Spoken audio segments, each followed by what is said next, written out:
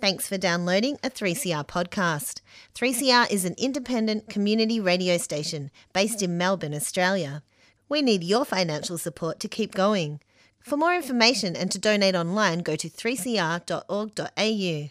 Now stay tuned for your 3CR podcast. Dirt Radio. Organic. Friends of the Earth. Activism. Underground. Political action. Necessary. Wind farms. Indigenous struggles. Land rights. Anti-nuclear. Nanotechnology. Climate change. Coal barons. Mining magnates. Activists. Educating. Communities. Transforming. Communities. Mobilising a sustainable planet. Get involved now. Friends of the Earth. Friends of the Earth. Friends of the Earth. Dirt Radio. Good morning and welcome to Dirt Radio, Friends of the Earth's weekly program on 3CR. We're coming to you live from the studio in Fitzroy, and I'd like to start by acknowledging the traditional owners of the land, the Wurundjeri people of the Kulin Nations, and pay my respects to elders past, present and emerging. This year at Friends of the Earth, we're celebrating 45 years of resistance. That's 45 years we've been mobilising communities, resisting the oppressive forces of patriarchy and capitalism, and transforming our future to be one that's peaceful and free of war crimes. My name's Megan, and with me in the studio today will be a familiar voice to our long-time listeners of Dirt Radio, and also the creator of our in-show, our lead-in, what's it called? The intro. The intro. I can't believe you're still using it. It's Sam Castro. Welcome to the show. Hey, Megan. Thanks for having me in. Hi, listeners. Nice to be back on Dirt Radio after such a long break. It's so good to have you here. Thank you. Now, today on the show, we will be talking to Ross Caputi, co-author of The Sacking of Fallujah, A People's History. Ross is currently a PhD student in history at the University of Massachusetts.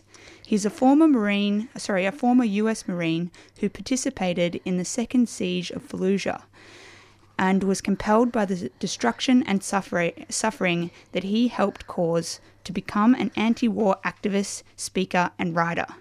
He's also the director of the People's History of Fallujah Digital Archive, and in 2013 he co-founded the Isla Reparations Projects. Ross co-authored The People's History of the Assaults of Fallujah with Australian activist and writer Donna Mulhern and academic Dr. Richard Hill. So, as noted in the introduction of the book, this book differs from others in that it examines recent events in Fallujah and analyses the violence of the last 5 years as a direct legacy of the 2004 US-led attacks.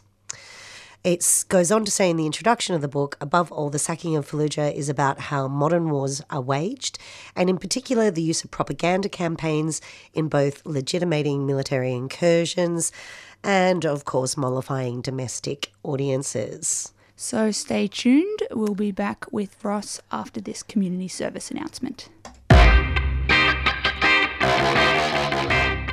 Red alert. Numbers are needed at the Djab Wurrung Heritage Protection Embassy camps immediately. Sacred birthing trees on Djab Wurrung country need protecting. Over 50 generations have been born on these sites, and the birthing trees themselves are 800 years old. These trees are being protected from the Victorian Labor Party's planned highway extension that is set to destroy this sacred dreaming landscape. The cops are coming with eviction orders very soon. The campaign to protect country is led by Djab Wurrung traditional owners who are calling on people from all walks of life for support. You can help by joining traditional owners at the camp on Djab Wurrung country near Ararat, or by donating and putting pressure on Daniel Andrews to protect this sacred land. Visit dwembassy.com for more information and updates. No trees, no treaty.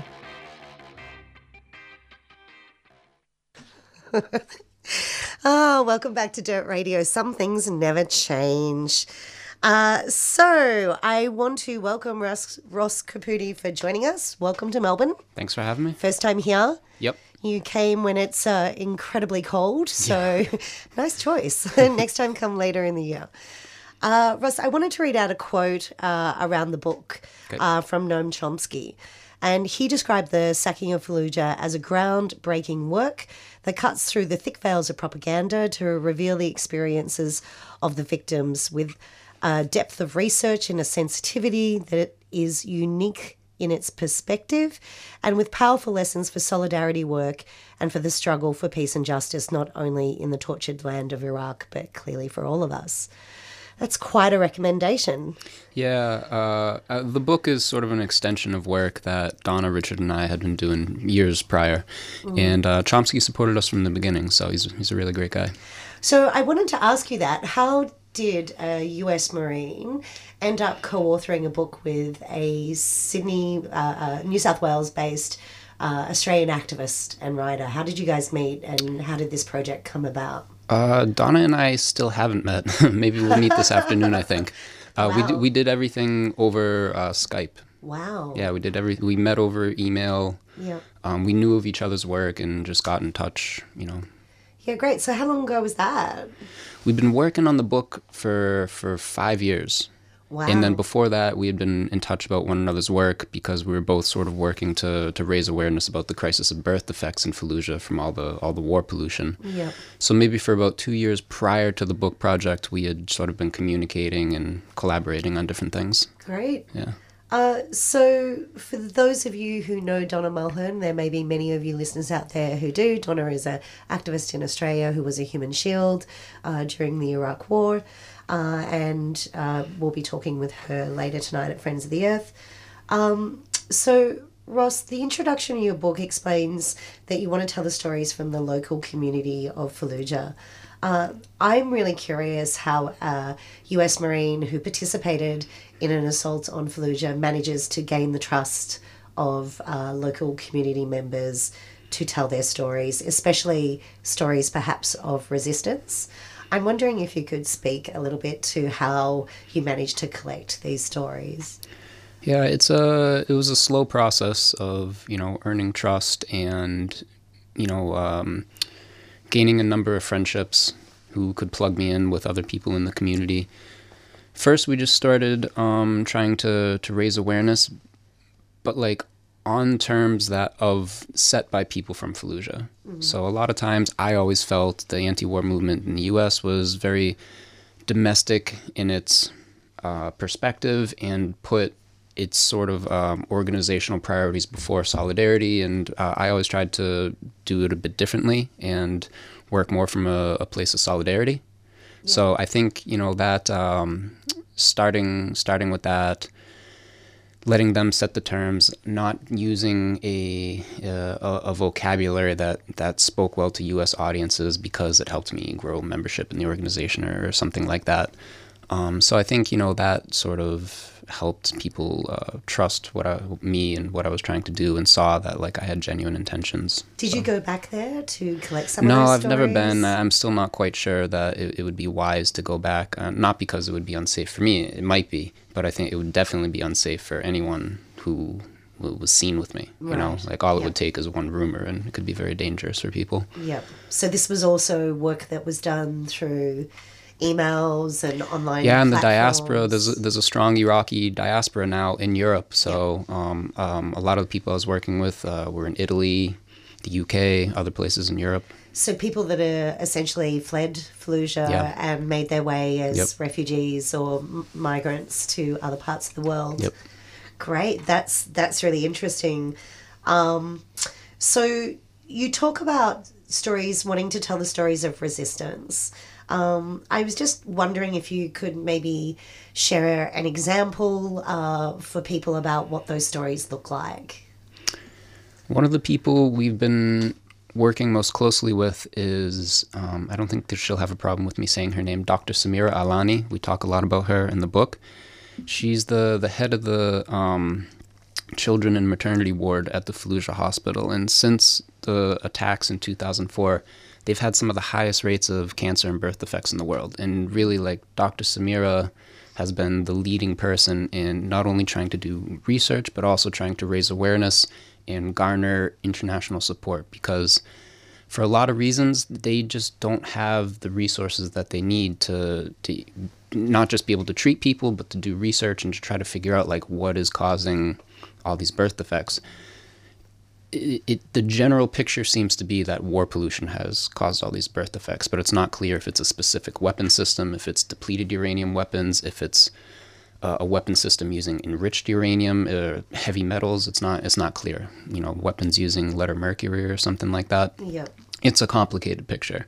She's the one, like, on her very, like, basic salary doing all of this work, not just, like, working directly with patients and trying to do research. It's an incredible burden, and she handles it remarkably gracefully. So that day-to-day struggle of, every day, like, witnessing these tragedies, bearing witness to these tragedies, telling those stories, and dealing with the political consequences of being an outspoken person. And that can be really serious in Iraq sometimes. Yeah. Especially for women, I would imagine. Yeah. And so is she still in Iraq? She's in Iraq. She's been there all throughout the American occupation, the Islamic State occupation, and she's still there now working. Yeah, that takes a lot of courage and commitment. Are you seeing any similarities in the kind of health issues that are coming out of Fallujah with the experience of other Marines in terms of health issues that they're experiencing? Anecdotally, yeah. I've heard of a few people here and there having similar symptoms, similar problems. There hasn't been, to my knowledge, any attempt to really document and compile documentation of the health problems of returning American veterans. So yeah, just anecdotally. Yeah, it'd be interesting to see how those two correlate. Yeah. In my opinion, because it seems like all of you were exposed to a lot of war pollution. Yeah, I think so. Certainly the length of exposure, of time being exposed, is different. Yeah. But. Yeah. Well, eventually, if you manage to survive being in Fallujah, you get to leave. I guess there's a lot of children there that don't have that option. Yeah. So I wanted to come back to a quote in the introduction of the book, slightly paraphrasing, but it talks about the sacking of Fallujah is about how modern wars are waged, and in particular the use of propaganda campaigns in both legitimating military incursions and mollifying domestic audiences. I find this really interesting because for most of the world, and I'm assuming most of the people in America that are politically engaged, we're well aware of the US empire's propaganda in both its overt and covert wars around the world. In particularly the first war in Iraq, the Gulf War. If you're as old as I am, when anyone says Gulf War, all I can think about is the smart bomb image of how smart it was. It was just played over and over again across Australia. And of course, one of our famous compadres, Julian Assange, at the time hacked in and discovered that they were actually blowing up factories and all sorts of other things. And the image of the drones overhead with people surrendering to drones and stuff like that came out of the first Gulf War. The second Gulf War, Iraq War, was very much a shock and awe campaign, are the two words that anyone who, thinks about that have stuck in their head thanks to Fox News and the Murdoch empire. So I was wondering, as someone who was on the ground and participated in that, what sort of propaganda was used, and was it used not only, obviously for us sitting at home in our living rooms, webcams on soldiers, watching invasions, it all became quite surreal. But was the propaganda also used on the local communities, and what sort of propaganda? Well, when I was there as a Marine, I had no idea any of this was going on. We were being propagandized as well. Yeah. So one of the major propaganda campaigns was called a PSYOP, a psychological operation, on this guy, Abu Musab al-Zarqawi. He was a really familiar face in the media around 2004, alleged to be the leader of Al-Qaeda in Iraq. They claimed he was in Fallujah. In fact, this was, total lie. No evidence this guy ever even set foot in Fallujah. But they were even saying it to us while we were in Fallujah. Apparently this intelligence was coming from somewhere. We didn't know where. And they said, he's 2 blocks away. He's wounded in the leg. Keep going, keep fighting, telling us this kind of stuff to motivate us. Yeah. But he wasn't in the city. It was all made up. And this was the major justification for the second assault on Fallujah in November of 2004, Operation Phantom Fury. And that's the one that you were engaged in, is that correct? Yeah, that's the one that I participated in. So, as a Marine, I had no idea any of this was going on. I was suspicious of what my command was telling me, but didn't really have enough information to sort of confirm my doubts. Everything we put in the book has been done by research, not my first-person account. the military, they call this information operations. And the argument we make in the book that this is much more than the typical cliches you hear about information being weaponized in war. Arguably, this is a case of propaganda actually being constitutive of the violence itself. Like, it had a shaping effect on the way the campaign, the military campaign was conducted. It's sort of like it shaped the goals of the military campaign. So after the Gulf War of 1991, like, the military really sort of, the U.S. military changed its thinking about how wars are won. And, you know, there was a lot of new thinking about soft power and the necessity of what they call perception management. So now, like, they really considered it necessary for military victory to control the way domestic and international audiences perceive U.S. military actions. Hence the embedding of journalists. The creation of these press information centers, the staging of these psychological operations like Abu Musab al-Zarqawi and all this stuff. So. Yeah. So, what about the people on the ground in Fallujah? Did they buy into the same sort of information warfare? Like, were they fearful that Al-Qaeda and, you know, killers were running around, or was it for them, you guys are invading our city? At first, no. I mean, it just totally contradicted the day-to-day experience of people in Fallujah. No one had ever seen this guy, Abu Musab al-Zarqawi. Yeah. Like, by their eyes, the vast, vast majority of the resistance that they were seeing are local people, their neighbors, school teachers, even people in the new police force were all part of the resistance, a nationalist resistance. There were a few people coming from outside the country, people that in the West we might term international jihadists, but like they didn't see Zarqawi. However, like maybe like a year or two later, all of this propaganda did sort of feed into what we've called the civil war in Iraq, the war between Sunni and Shia. That's also a complicated history, which we tried to discuss in the book.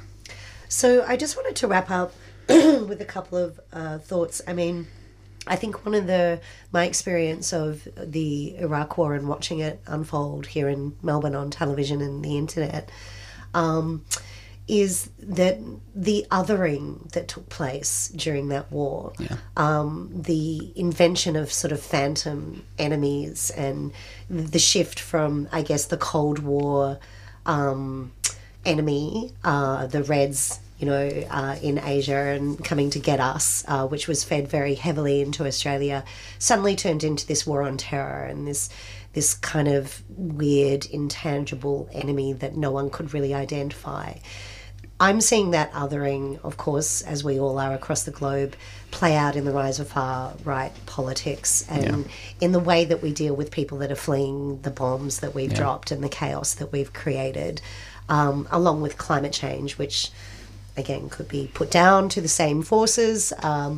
So I'm curious. One of the things that is said in the book is that there are lots of lessons that we as activists can learn from this book and in the struggle that we're in. I'm wondering if you are seeing the same connections and what you think activists can take away from reading this book, which hopefully we'll have copies of tonight. If not, we will make it available on Dirt Radio and also on Friends of the Earth. Well, I mean, speaking most directly to my experience in the U.S. anti-war movement, I think we still really need to learn to listen to our victims, listen to the people who we're occupying and who we're turning into refugees. There's a strong tendency in the U.S. to speak for these kind of people and explain in our own political language why they're doing the things that they do. So I think above all, this is a lesson in listening. That's a really good point, and not something that the US empire does very, very often, and also a respect of actual solidarity.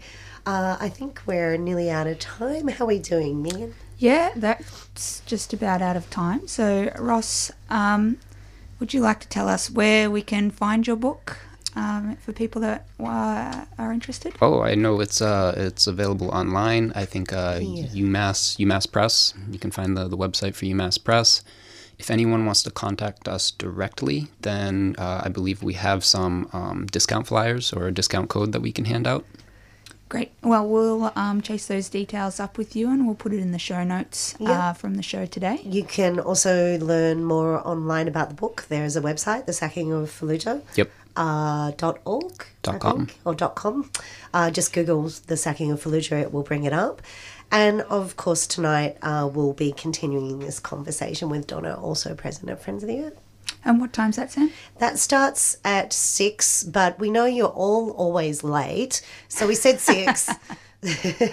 We'll give you a 15-minute grace period. There will be snacks and drinks by donation, and it's upstairs at Friends of the Earth in the Yummy Lester room. Yep, which is always a pleasure to go to now. It is. It's a beautiful space. If you haven't been in, you should come check it out. Yep. And thank you so much for joining us on the show today, Ross. Thanks for having me. Yeah, it's been great to have you. Thanks for getting up and coming in, Ross.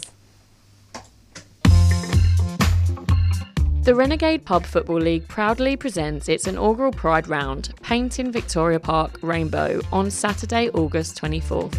Celebrating diversity in pub football, this free community event offers a laid-back afternoon of gender-inclusive Aussie rules football, alongside DJs and a charity barbecue. Saturday, August 24th, gates open at 12:30. For more information, including Pub Footy's August and September fixture, visit www.rpfl.com.au. The Renegade Pub Football League is a 3CR supporter.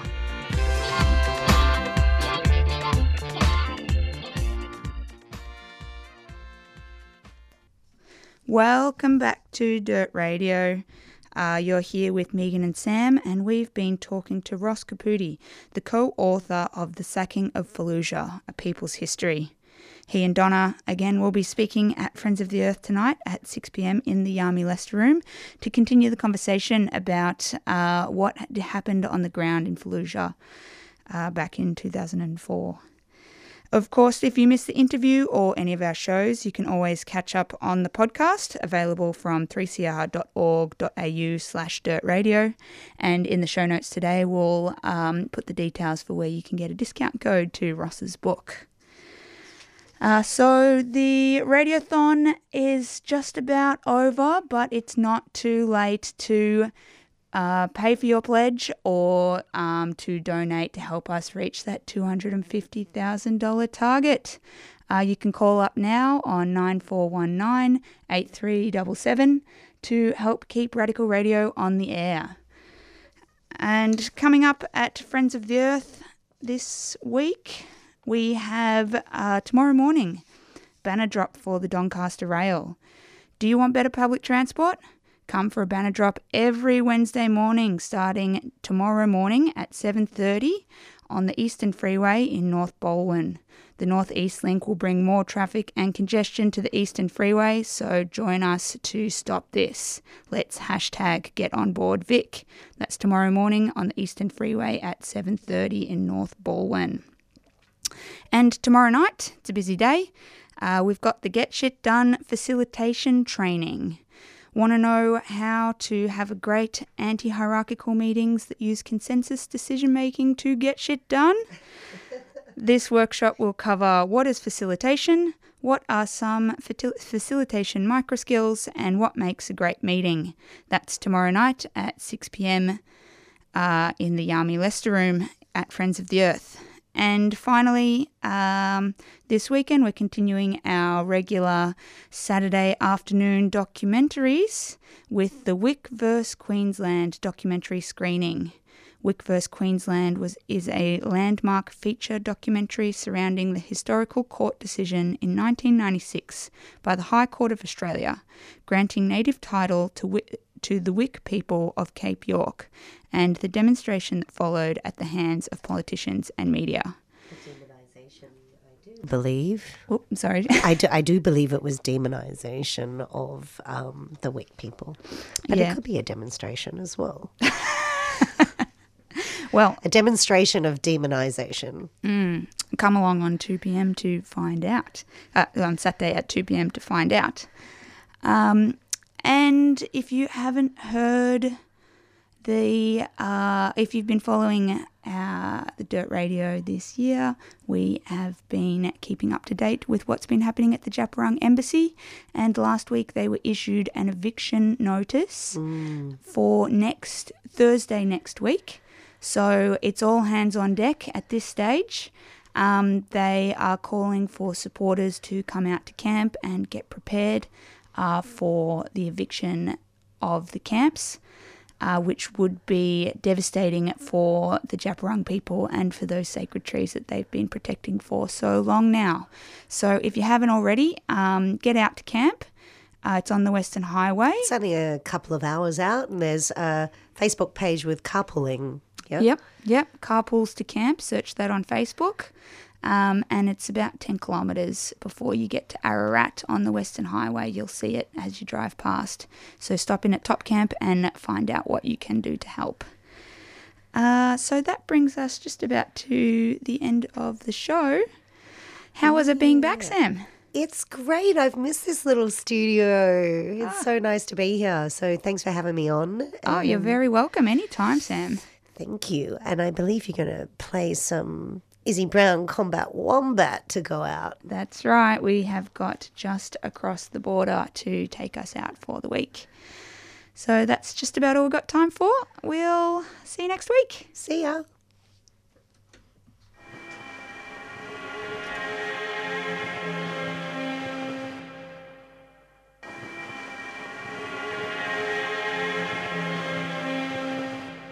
Where in the hell were the primates moving? What were we doing? Besides looting and rogue army recruiting. Where in the hell was straight off the dome? Left to seize for their place to call home. We know now.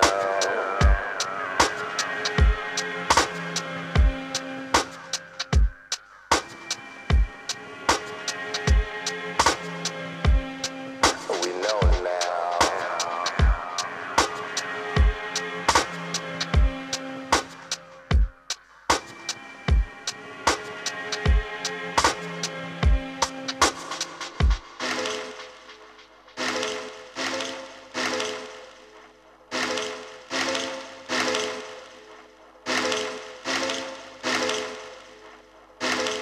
Did the man in blue tell the man in blue to beat that man? Black and blue, would you kill that man if I told you to? Would you put it in the paper even though it's not true?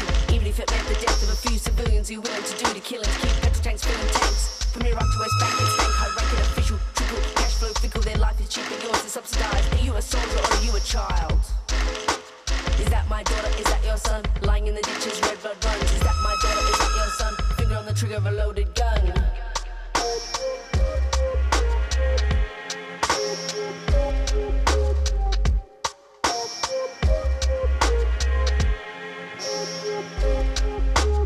Where in the hell were the primates moving? What were we doing? Besides looting and rogue army recruiting. Where in the hell was straight off the dome? Left to seize for their place to call home. Where in the hell were the primates moving? What were we doing? Besides looting and rogue army recruiting. Where in the hell was straight off the dome? Left to seize for their place to call home. We know now.